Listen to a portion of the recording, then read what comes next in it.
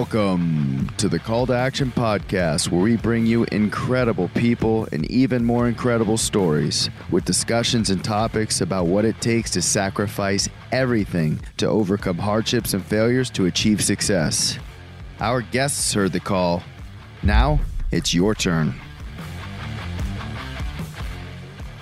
Our next guest co-founded R Riveter, which was initially a handbag company, but now offer many more accessories for both women and men.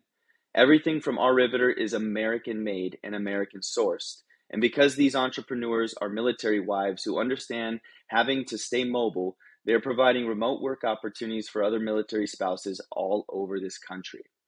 After steadily growing the business off of an initial $9,000 investment, they went on to Shark Tank and struck a deal with the infamous Mark Cuban. They have been exploding ever since.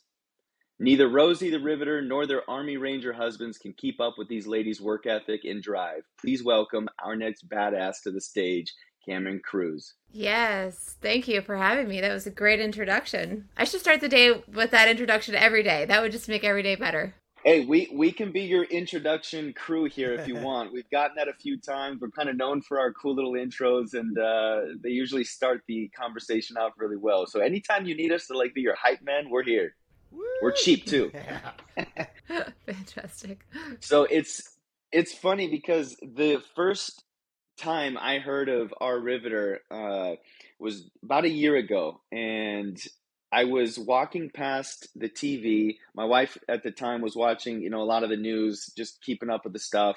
And I've never been a big fan of watching news in the morning. It's just always feels bad afterwards. So I walked by, I think we were making breakfast for my son. He was like 5 months old at the time, 6 months old. And I was kind of glanced, I saw the news channels up, and I was a little upset, in my head. I'm like, the news is on again. But then I saw what it was, and it was like interviewing an entrepreneur success story. And so I kind of stopped. I was like, wait a minute, this is different. And it was you guys. And it was you talking about, the journey of where you started, how you got to where you were. Obviously, news segments don't allow for a long form conversation, really kind of just being comfortable and talking in a nice environment. So obviously they're just rapidly hitting all the points, skipping over all the nice nitty gritty details of the process. But I was thoroughly impressed. And at that moment, I was like, oh my God, I got to get these ladies on because they are badass. I love what you're doing. And I think it's a very interesting niche that I feel like a lot of people don't even realize because, less than 1% of the population serve in the military. And then even less than that, I feel like people don't even engage in what has to happen on the family front to keep those military, either whether soldiers or if they're in the medical field there or the, JAG, whatever area niche of the military they're in. It takes a whole family to really operate that. And the fact that you have to move around so much at times when you're changing stations and whatever. I mean, it's extraordinary that you guys have been able to do what you do while being a military wife and supporting your husband's career, which is, being an Army Ranger. I'm sure that's very time consuming. Can you describe a little bit about how the heck you started R Riveter? Yeah, for sure. I think in order to really understand it, you have to go all the way back. And when I first met my husband, I really had no idea what it meant to be in the military, let alone what it meant to be a military spouse or what, that entire community is going through. So when we got married, and of course I graduated with a master's in architecture, and we moved out into the middle of nowhere. And I was like, okay, well, this is what it's going to be like. My quarter life crisis kind of started to ensue, if you will. And at that time, I only knew a couple of things. I knew that I wanted to have a career and I wanted to be able to make a difference. And I wasn't going to be able to change where I was, or I wasn't going to be able to kind of relocate or, or the military was in charge of that. So that was kind of completely out of our hands. And so what we realized is, there was really nobody coming to save our careers. And right about that time, I met Lisa, and she was going through the exact same crisis. And so right away, we became kind of fast friends over this shared hardship. And we always joke we do what a lot of unemployed people do. We do a lot of day drinking. We did a lot of working out. And we did a lot of talking and brainstorming about what this could be. And we realized that nobody deserved income opportunities like military spouses did, and we wanted something. So why not make something not just for ourselves, but for our entire community? And that's our mission. And sort of, we had this light bulb moment that it could be mobile flexible income, because that's what we really needed the most. And then after that, it was like, okay, well, now what are we going to do? How are we going to make that happen? So we definitely had the mission and the why first, and kind of had to work backwards into what we were going to do about it. I feel like a lot of people jump into the fire really quickly without having their why. And I feel like a lot of the success stories you hear, I mean, the entrepreneurial journey is so hard that I feel like if you don't have a why behind your mission, or something that will really help you in those moments to get through those like nitty gritty things that they don't teach you about in books or seminars or all this garbage, like you just have to go through it. And I feel like if your drive is in the right direction and the reason why you're doing what you're doing is solid, it'll get you through anything. You know, just like a marriage. If you're married for the right reasons and it's for the relationship, it's the same concept in the business world. So I think that's what's really impressive about your guys. You guys have been open for 11 years, correct? We have 11 this November. Mm-hmm. Yeah, and I think that you hit the nail on the head. There's certain things that you can train and you can learn. Google and the internet, you know, nowadays we live in an incredible time where if you don't have a skill, you could learn it. And a lot of times you can learn it for free, but you can't buy or train or learn heart. You know, you can't learn grit. Some of our greatest team members, it's just like, gosh, you know, our why is what keeps them involved and keeps them engaged, and we can teach them hard skills, but you just really can't teach the passion for it. Yeah, 11 years is a long time. And the military wives, I think a lot of people don't realize that to be able to be married to a, you know, special forces or even special operations guy that's not easy. They're a very different cut of cloth, and I know this because my business partner right now is a former team guy, Navy SEAL, and he was also the star of a TV show. So, you know, we've had our ups and downs. We've had to work through some things, and it's the same concept. So I'm kind of like the military wife in the business relationship, where he's really kind of like the driving force and whatnot of what we're doing, but you know, I'm kind of more the operations and make sure everything's running fluidly. And I feel like in a lot of ways, the general population of the American public don't realize that, like, enabling these operators and soldiers to do what they've got to do, it requires somebody just as strong, if not stronger, at the home front to allow them to function the way they need to so they can get home safely. So and then you started a business on top of that. I can't tell you how amazed I am of what you guys have been able to do. So I'm going to stop tooting your horn so much, but I want people to realize when they listen to this that this is why this is so much more impressive than just like somebody coming up with this idea during the pandemic and just doing something. They didn't have anything to do. You had a family. You have a man that's probably gone 300 days out of the year. Like, this is highly impressive. You should feel very proud of yourself, as we are. So we're very happy you're here, is all to say. Well, thank you. Yeah, no, and I think a lot of times military spouses and families are the unsung heroes. You know, special operations or not, it really takes a whole village to keep that community up and running. What I will say, though, is to have had some of my friends and my colleagues, you know, especially during the last 20 years on the tempo that those guys go through and these families are going through as they wrapped up the GWOT. And, you know, it just, like you said, 300 days out of the year, you're solo. And so you're pulling multiple shifts. You're head of the household, your mom, dad, and kind of everything in between. And so to have something where these women could work, you know, have income opportunity for themselves, but also be able to do all of those things is the most important thing for us. Cameron, how over the course of 11 years has the business really shifted? Early on in startup phase, there's like all those kind of like, everything feels like a race to get things done, to get things moving, to kind of show impact, to get customers, et cetera. Like, how have those needs and how has the business really just kind of blossomed through the 11 years? And like, what are the little tidbits, the things that have like really changed? Anything catch you by surprise? Yeah, I mean, so what's interesting about our company is we started with that mission and the why, kind of the end state. But from a business model perspective, we had very little experience. So we had never run manufacturing, retail, we had never started or scaled a business before. So the end goal for our mission set sort of was very clear, but how to get there was a lot of trial and error. So we had a very at the very beginning, it was we were going to do everything. We were going to sell bags and provide income. We were going to make bags and provide income. So the first 5 years is really just kind of weeding out all the things that didn't work. And then once we decided, okay, this is the model, then it was scale. How do we scale it? And so that was something that I think is very different for a lot of entrepreneurs and their experience. Whereas, we had no idea how we were going to do it. We just knew what the end goal was supposed to be. And that took a lot of failure. It took a lot of reinvesting back into the business to not see that, maybe that money or that idea come to fruition. So it took a lot of patience, I think.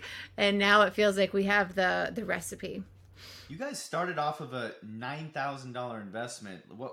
How did you get to that point? Was it, did you guys go start sourcing canvas cloths and things like that from your husband's bags and like try to fiddle them so they worked better? And then you realize like, hey, this looks cool. Should we make bags for ourselves? Like, how did the initial concept for our Riveter come about? Yeah, it's funny. And my husband and I laugh about this story. We were actually I think outside of Fort Benning, and I tucked into or kind of gone into one of the surplus stores, and I'm like touching and feeling every single piece of textile, like what can I get the most bags out of? It's going to be the cheapest, like most efficient piece of material. And so I finally find this thing and I'm like, this is perfect. So I like run back to the car and I'm like, George, guess what? I got this tent. It was a shelter half. And I was like, I got this tent and I don't need any of those poles or anything. Like the guy, I had him keep them. It's like, I don't need any of the stakes or anything. And I was so excited. And he was like, what, you just spent $20 on what? Like he was not impressed by my find at all, but I was so excited to kind of get it home and like cut it up and make bags out of it. So we were just really exploring, what is going to be the materials that we can yield the most bags out of, but at the same time, it's going to be cool. You're going to tell it's the recycled military material to bring the whole story kind of full picture.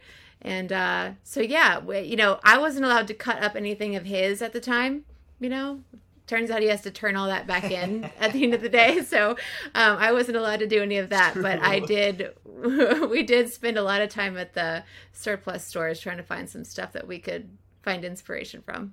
How much would you say is upcycled? Now, we do a collection called our limited edition. And we make small batches. Once we decided to go on Shark Tank and we kind of had to come up with a plan, okay, we're going to go in front of all these business gurus on national TV and pretend like we know what we're talking about. So we probably need to have a plan for scale. And we realized that in that moment, it was like, okay, what's more important, the people or the materials? And so it's definitely the people. And we had to come up with a couple of ideas for materials that were more scalable. So we make 99% of our stuff now out of new materials. But we also every now and again get to do the fun stuff where we make limited edition products. And we also make bags out of custom bags for each individual person. So they could send in a jacket or a bag or a duffel bag and make their own. It's called our heirloom collection. Yeah, that's all done in North Carolina, just outside of Fort Bragg. Okay. Mm-hmm. Okay. That seems like a really interesting way for people that have military in their family and maybe some unfortunately like killed in action or something tragic, that they can like almost commensurate that life with them in their lifestyle that's stateside. You know, it's I'm sure you've had some stories like that as well. That's very impactful. People, I'm sure, love those types of things. On the Shark Tank, we've had a couple of Shark Tank guests, and it just kind of by happenstance, it's not really something we're like going for, but funny enough, we've had another individual who, his name is Juan. He created this Peanut Crunch, and a really cool guy too. You guys would get along, but he struck a deal with Mark as well. And it's funny that the stories coming out of like what you see on TV and then backstage and what's happening like live recording is very different. What was your guys' experience with like, pitching and the time in between? Were you guys like, was it a lot longer than you expected? Was it kind of clunky? What was your experience? Yeah, we did not realize that, you might see 15 minutes of your interactions with the sharks on TV, but there's an hour worth of conversation happening. And so, yeah, it was much longer. Of course, when you're in it, it goes by like you're in another, parallel universe. And, but it was, I'm just glad I have a partner. Lisa and I work really well together, and kind of where my strengths and weaknesses are, she's a complement. So we kind of work yin and yang, and we were able to lean on each other in that way and kind of bring both of our perspectives and our strengths to that experience, which helped significantly. Yeah, and I think that shows in your interactions with them. I mean, what was the most surprising thing? The most surprising thing. They really have no idea who you are or what you're about to do. Like when you stand in front of them, right. It is truly, it is your very first conversation. They have no idea your company. They actually have they have a lot of ways that they ensure that there's no pre-homework done or anything like that. It's very true to the show, I think. So I was impressed by that. Yeah, that's exciting. What was when they like pan and there's that godlike voice that comes on talking about like in between breaks, commercial breaks or whatever, when it's on TV. What's that intro like? I mean, are they introducing on the loudspeaker as you walk in, or is it like you have to pause for a second so that they can fill that? How do they shoot that? I'm just curious on that aspect real quick. We don't have to spend time there, but it's just, I always hear these different stories. Yeah. And it's just fascinating how crazy it is.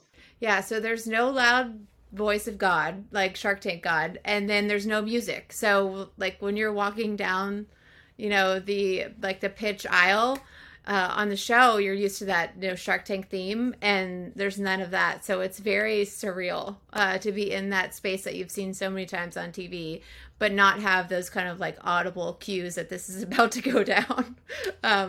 So yeah, it's different in that way. I love that that candidness must really come off, that there is no pre-research. They haven't got a clue really who's coming up next.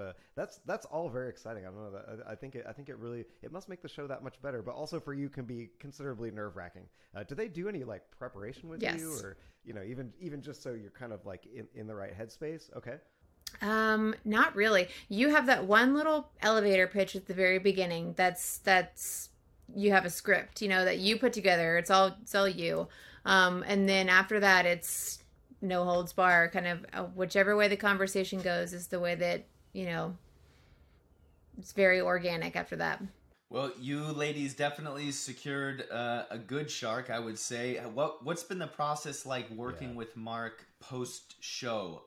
Was it as impactful as you guys thought? Was it more impactful? Has he been hands-on? What's that been like? Mark is a great shark. He is really there when we need him. So the great thing about Mark is, he lets us run the company. He lets us make the decisions that we need to make. And then basically, if we need him, we call him. So he's very, very trusting and understanding that, nobody's going to run the business like we are as the founders. And it's been really a blessing and kind of a great experience to work with him. Yeah, he truly believes in you and lets you do what you do best. So it is realistic that you could call up Mark Cuban and talk to the man. I mean, that's time that part of this investment, I guess, is his ear that way. Yeah, definitely. That's incredible. Yeah. I have a funny question. Did you have any like girlfriends or guy friends that came up to you afterward, like pitching you if you could call Mark Cuban and be like, "Hey, can you see if you'd invest in this opportunity?" Or has it been pretty respectful? Yeah, every now and again you'll get the person that's like doing a fundraiser or something and you're like, "You think Mark would be interested?" And I'm like, I'm not going to waste my monthly phone call or monthly email on asking about your fundraiser. So, if you want to find a way in, he's a great guy. I'm sure he'd be happy to help, but you're not going to get it from me. I always find that so interesting. That's funny. Okay, so we'll throw the next question out. I'm just kidding. Yeah, right. The fundraising question.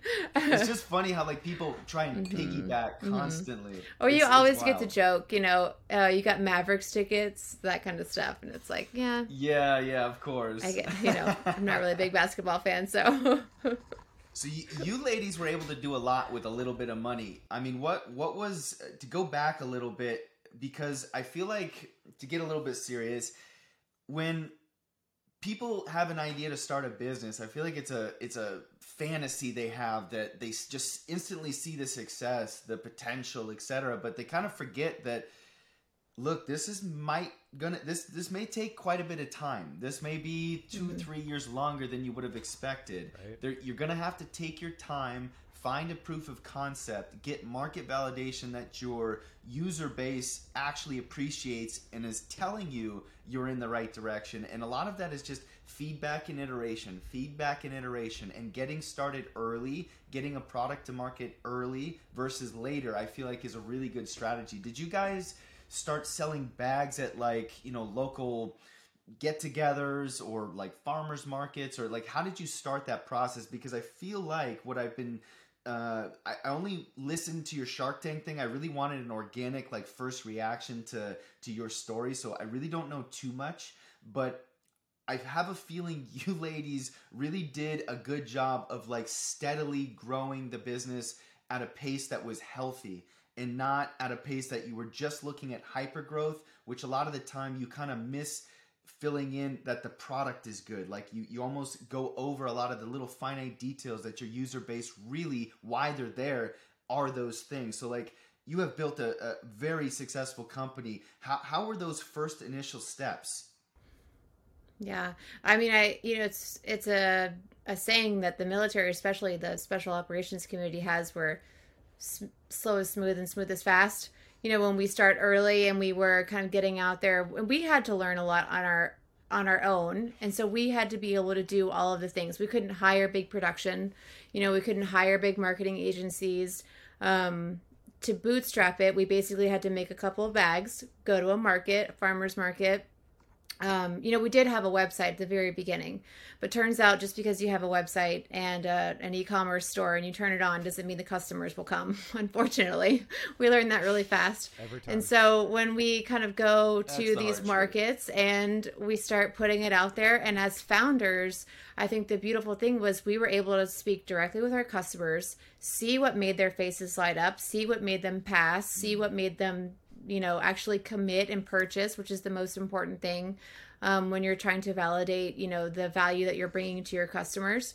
And so, yeah, it was much slower, I think, than people would hope it would be, or people, anticipate it would be sometimes. And we had to learn a lot of skills along the way to be able to support it. So if we couldn't hire somebody to make 1,000 bags for us, we were going to have to learn how to sew, and we were going to have to teach our team members how to sew. So we have started this thing and very organically grown from a couple people in the garage, with an industrial sewing machine that we broke every 3 to 4 days, and had to have somebody come fix it for us, to, our facility in Florida, which now has 25 operators and many, many machines that I could never use today. Wow. Because, it's just grown beyond me.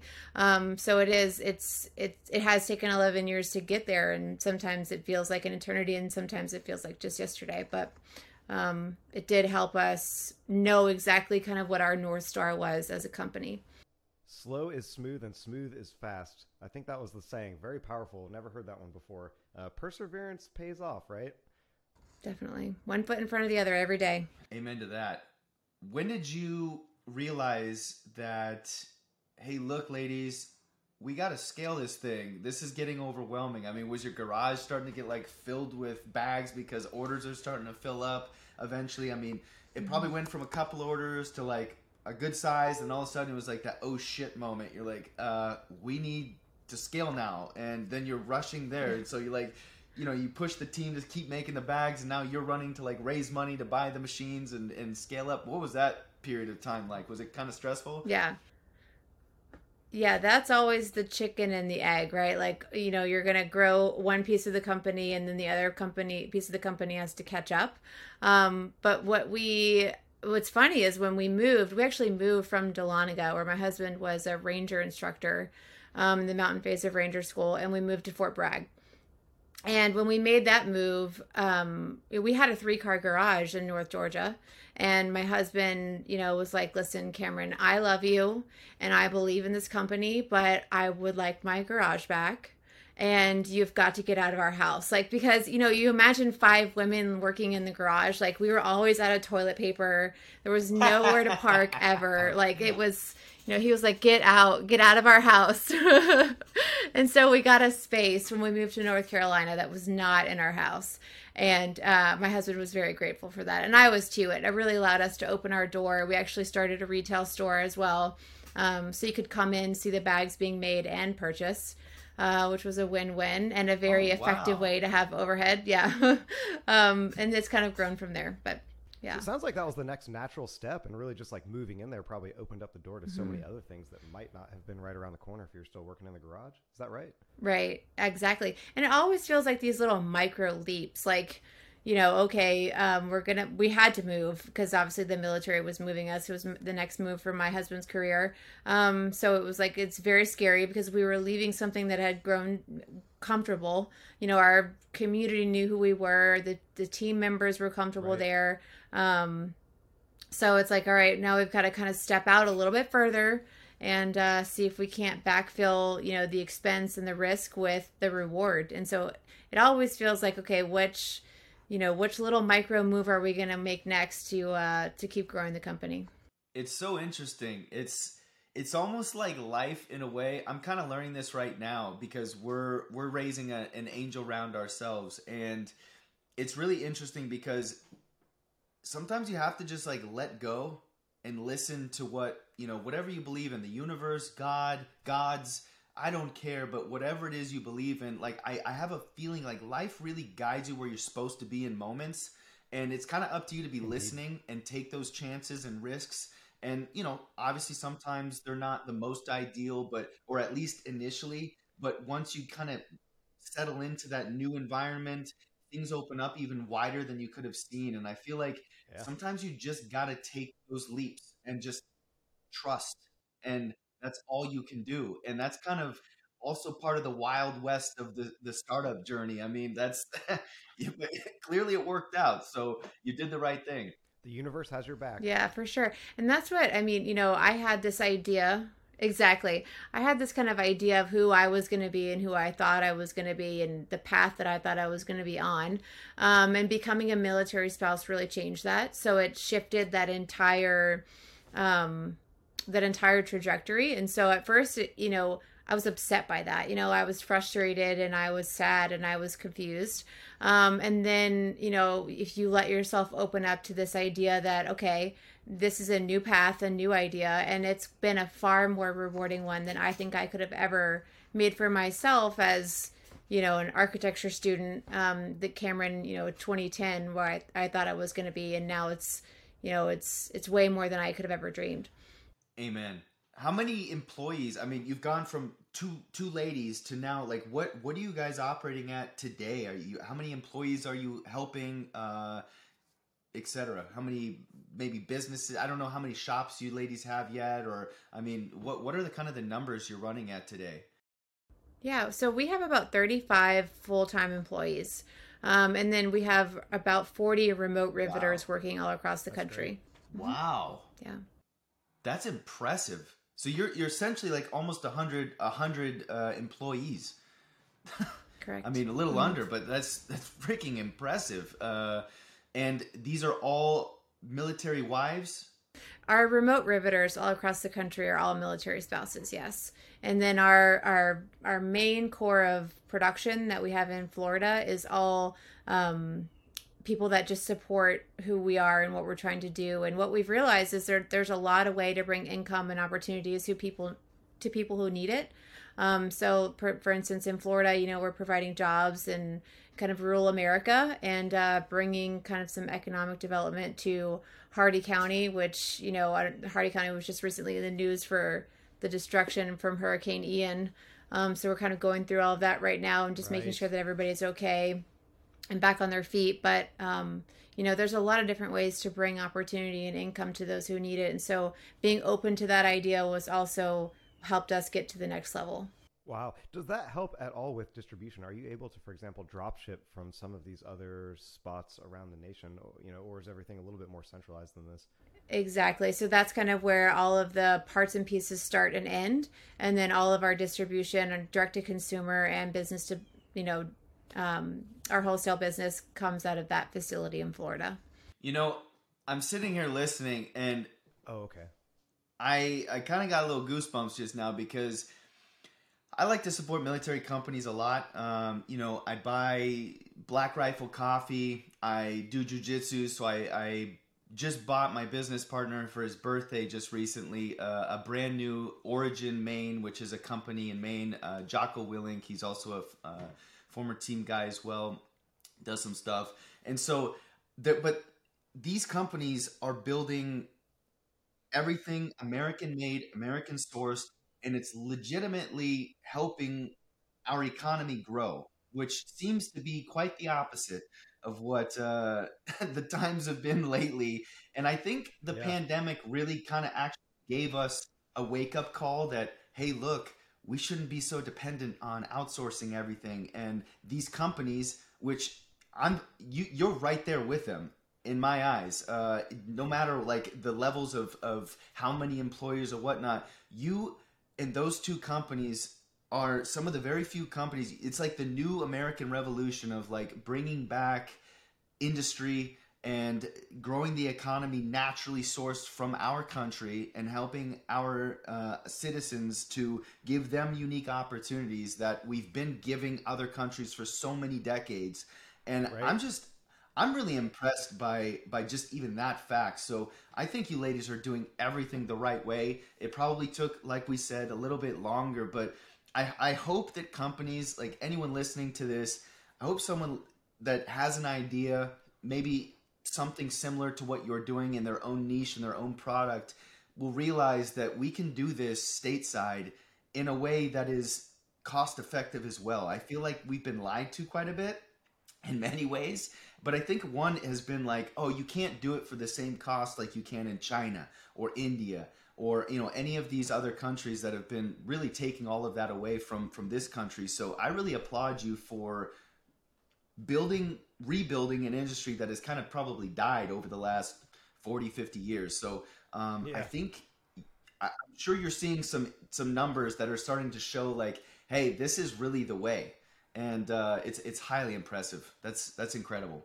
Made in America. We're definitely really proud of that fact. Unfortunately, fortunately or unfortunately, we're not fully sourced in America. So we are globally sourced, but assembled here exclusively. And, that goes down to, how do we provide our customers with the highest quality at the lowest price and still be assembled right here in the United States. So that's always kind of a chess game and kind of those decisions that you have to make, what brings the most value and what supports your mission the most.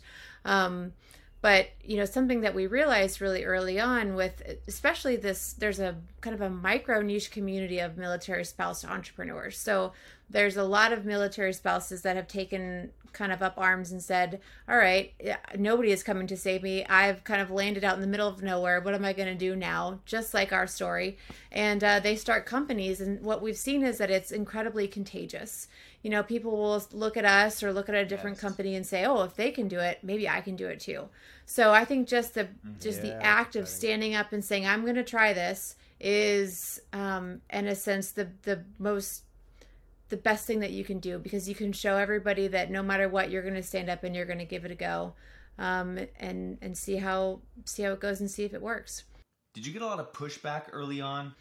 Not pushback. Did you have a lot of naysayers, like, or people that were kind of like, yeah, this won't work, there's no way, and just given you a lot of all that sass that now you can look back and have the last laugh? Well, I think in general, when you step out to start a company, let alone one with like all of these just like distributive like logistics and shipping and parts and pieces being made all over the country. But when you step out to start something, you have a lot of people who know what it takes and they're like, oh, you know, good luck. It's really hard. And you have people that don't really know what it takes, but they don't want to see you succeed because they're not succeeding. So they're going to give you a lot of pushback. We had a lot of people that said, you know, you'll never be profitable, you know, like, or, you know, it's cute. That's great. Go for it. Thinking that it's always just going to be this little garage entity. And Lisa and I just knew that above all else, we had kind of this calling that we were feeling pulled to do. And, we were just going to stand up and show them. We weren't going to talk about it anymore. I love it. I love it. You know, what's really funny is that I've kind of realized lately that when you're talking to somebody, you also have to take everything with a grain of salt. I know that's kind of a typical statement, whatever, corny, whatever you want to call it. But at the end of the day, you have to realize people have different levels of what they call hard.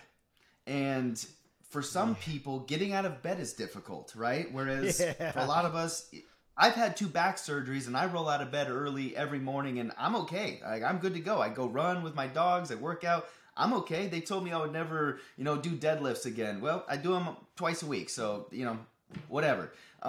So I feel like when people say that, like you said, they're just projecting their level of confidence in themselves, and misery loves company. So there's always going to be those individuals trying to drag what you're doing down. But it's important to really understand that, because I feel like when you respect that, you're like, that's fine. They can have whatever it is, their opinion. But hard, that's part of the beauty of the process too, isn't it? Like, the journey of it being difficult is also the secret sauce. It just opens their eyes that, you should want people to say it's hard. That's what I've been noticing.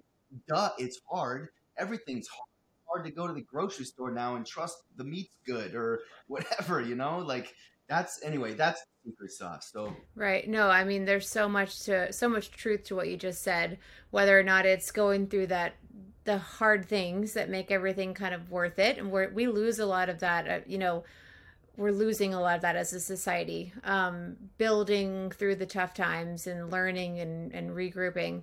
I couldn't agree more. Cameron, one just kind of quick question, harking back to something that you had mentioned earlier, and it's a common thread of conversation, I would say, with so many entrepreneurs, and that's like, balancing like the fun, the exciting, the kind of like release, maybe it's like day drinking, or whatever it is, with like overall healthiness and like, grit and like taking strides in business, like especially early on in startup kind of culture, right? Like, it sounds like you guys struck a real healthy balance between like having a good time and also knowing what to do next, and like when to work hard, when to, like, can you talk a little bit about that balance and like maybe how it's changed through the years from startup to like where you are now at Our Riveter, which, everything seems to be going so healthily. Yeah, to me, I've experienced them as seasons. There are seasons, at the company where I have to work longer and harder than I did the previous one, or there are seasons for my kids and my family where I choose to be more present during the day for them. And you kind of know, you have to listen to the universe, right? So you have to kind of take your cues from what's happening. But the only thing that we've been able to do is we have a certain set of values as a company that we've put out and put forward. And so we try to live by those. And that we use as things that guide us when things get hard, because, sometimes your family needs you, or sometimes, the profit of the company is not as important as the community that you're building.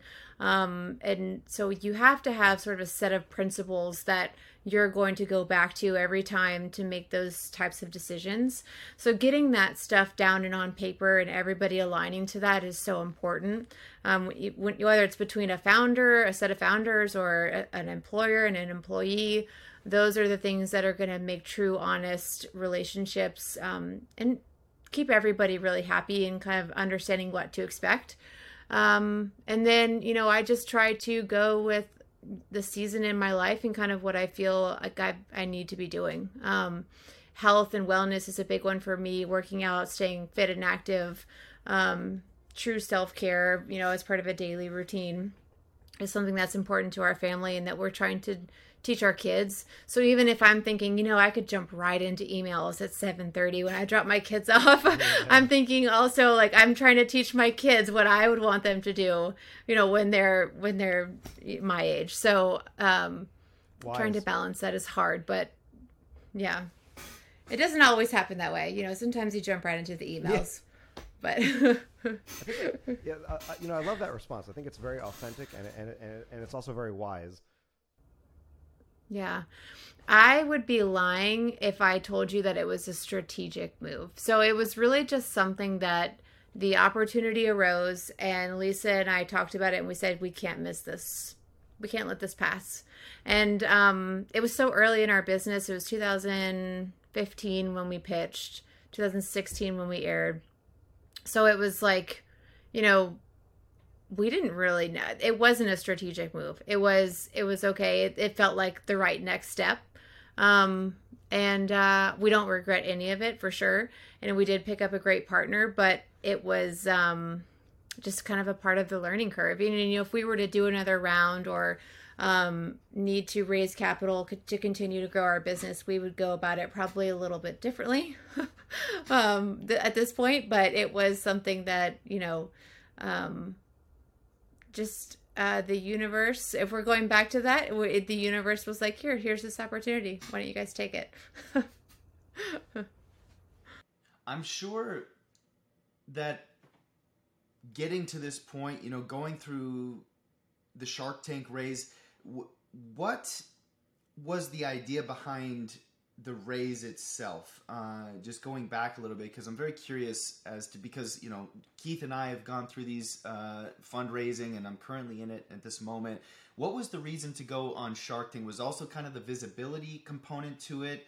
Why didn't you go through like traditional routes versus something a little unconventional, but I'm sure has had massive implications, positive implications for your business today? Mm-hmm. It kind of was a combination. We actually had a Kickstarter because we needed to raise funds to invest in some equipment. And so we did a Kickstarter. We raised, I want to say it was like in the range of $35,000 to $40,000. We made our goal, but it wasn't, it wasn't 500,000 or anything like that. And so that content and all of our, web digital content was out there on the web, and we got noticed by a Shark Tank producer, and they suggested that we they had special segments for the military community. And so they suggested that we, apply for the show. And so we were like, well, that might be an interesting path, an interesting way to go. And we just jumped right in. That to me is Lisa and I's early entrepreneurial journey, kind of in a nutshell. Like, we're just grinding and doing things, and people be like, here's this opportunity. And we'd be like, okay. Later in life, later in this journey, we've realized we have to be more strategic. We have to be more, thought out and not just take every shiny ball or object and run with it. But at the time it felt right. So we did it. And speaking it with,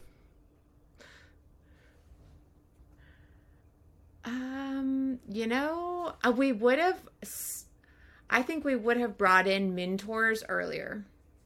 And that's a tricky one too. It's a double-edged sword because so much of what we did was built out of kind of a very naive look on manufacturing and retail. So we would just make cool shit and sell it. Like, that's what we did, but there's this whole other side of retail planning and strategy and financial planning and strategy that we were completely naive to. And so there was part of that that's beautiful and that allowed us to play and find our space. And then there's part of that where we potentially lost money or profit or, lost opportunity because we didn't quite know the full picture, that somebody who'd been in that business for 20 years would have help us see pitfalls and things like that. Right. But, yeah, exactly. It is currently working out. Yes. How did it fall into your lap? Was it did you know somebody that was like a producer on the show and was like, hey, you guys have a really awesome business going here? Or were you like, shoot, we need to buy this machine that costs $75,000 and we got to hire a couple extra riveters? Like, what was that initial reason to raise money? Yeah. Excellent question. I mean, it came a couple of different times at a couple of different versions of the business. One of my early goals was just to be able to afford the childcare that I needed to run the business. And so, you know, that was success at that moment. When we were in true startup phase, like, don't know where the next $100 is coming from. You know, just being able to take a consistent distribution or a consistent salary home was success for me and my family. So, and for my co-founder, and that type of thing, we're having those expectations and having them kind of expressed and communicated helps to celebrate those things along the way. So, you know, in the beginning, if we were like, we're not going to be successful until we make $100,000 each, that is unrealistic, and it would have taken us a really long time, and we would have been very disappointed for many, many, many, many years. So having those milestones that you can set appropriately as you grow and scale your business is key to, I think, staying happy with your progress. And so many entrepreneurs, they get overly excited and then really discouraged when things don't quite, the cards, let's say, don't fall exactly how they had thought maybe in their head, because, again, to just what we spoke about earlier, difficulty is relative, but, let's not make things harder for ourselves, right? So you have right. Such an honest response to that question.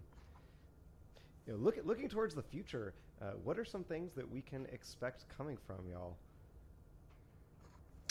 Oh gosh, I feel like we always have the most boring answer to this question, because so much of what we want to do is just more of the same. We're just trying to, we have 45 remote riveters working across the country. How many military spouses out there want mobile flexible income? If you think about it, it's a lot more. So we have a lot more work to do. But we realize that it's always been more than just handbags for us. And so opening up to different categories and different lines is always really kind of an exciting move that we have planned right around the corner. Like this year and the past year, we've moved into jewelry and candles. So just any type of accessory or gift is where we see ourselves in the next couple of years. Is that ideation phase, is it just kind of like an organic, how do these come about? Is it like a round table? Is it a planning session? Is it something that happens regularly? Yeah, I would say the most successful versions have been a combination of when Lisa and I have been able to get together and make brain time for the brain space. Because when we're in the business, when we're running it every day, you very rarely get to do that, So you're always fighting fires and being tactical and working in the business. And so when you can make space to work on the business, those things tend to come to fruition because you can communicate and visualize all of those fun things. But yeah, it's really more about us making time for it than anything at this point. I love that because it touches on the magic of human touch, which is quite a real effect, and that you and your co-founders really are jiving. You're really kind of sharing that same like brain wavelength, if you will, to get the creative juices pumping, and the fact that you can get together to kind of like amplify this through the human touch. All that does is show that, hey, everything is correct, like the things are working. Very healthy. For sure. Yeah. And it's like a marriage, we have to be constantly working on our communication, especially as a remote company. Lisa and I have to make time to talk to each other during the week. We could very easily get sucked into our departments and our roles. She's spreadsheets and operations, and I'm watercolor and creative. So it's, we could very easily get kind of sucked down into what we do. So if we're not making time for each other and just communicating even about personal things in our lives, then we tend to drift apart, and then we have to make effort to come back together. So it very much is like a business marriage. Yes. And such a common theme, right? And it's always, like the kind of through the hard times come the best times, and I think it just brings everybody even that much tighter. Even if, let's say, you're operating on different ends of the country, but just the fact that you can make it work remotely, work through these challenges, and of course there are going to be new ones when everything is that much more remote. But I think through it just kind of tightens the relationship. But I love that the creative juices really start flowing when you guys get together. That is so key. It's so key to so many things. Yeah. Yeah. One thing our team has to constantly be like, not yet, guys. Like, can we not make that move right now? So it's always that kind of ebb and flow of the founders are ready to make that micro step, and your team's going, are you crazy? We just organized all this. We just got this under control, and you want to do what? So it's always this ebb and like this balance of, managing what we currently have, but taking that next step into something unknown. And so it's always kind of a dance, I think, between our team and, what we think we should do next, and trusting them to know when we should as well. So, trusting your team is so important, co-founders and team. And knowing when to say no. It sounds like you do. Yeah. We try to, and we try to encourage that in our team and our culture as well. The last thing you want is a bunch of yes women.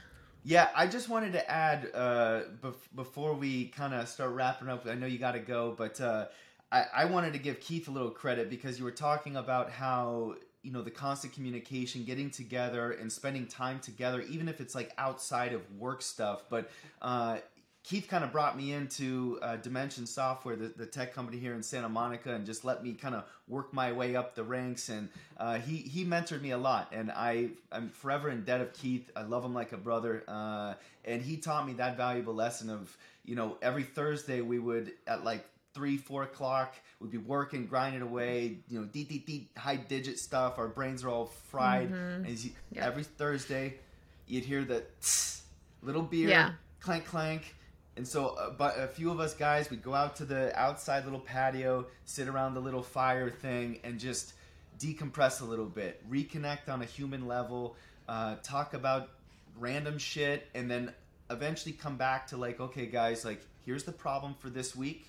Here's where we've gotten it, but here's where we need to get for next week. And like, what are you seeing as being the problem? What do you see? And just allowing people to really express themselves, get a little buzzed, whatever, 1 or 2 beers, nothing crazy, but I couldn't imagine how effective that little thing would be. But it's like when you go talk to a therapist and you're like, I'm too cool for that, or I don't need someone. And then you realize, like, just talking to somebody and them valuing what you have to say and giving you good positive feedback that helps you move forward, like, that's the secret sauce right there. And that's how the relationships grow. That's how founders keep being successful and allowing for, relying on each other for those things. And it becomes, like you said, a marriage. And you ladies have done a phenomenal job up to this point.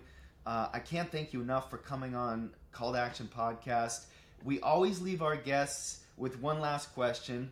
It's kind of deep, but I think it really is impactful to anybody listening to this because it makes you really reflect back and kind of recap from your own experience. And like, if you were to look back 10 years from this point, right, when you first were starting Our Riveter and going through the life, probably some hard life things with your husband's career always moving and going, maybe you had kids at that point, maybe you were thinking about it, but going through those moments in that time frame, like, what would you give as advice to that younger version of yourself? I think it would be trust yourself. So as a founder, I think I've learned that my job is to have the vision along with Lisa, and that vision is your secret sauce. And then you build the pieces to make that happen.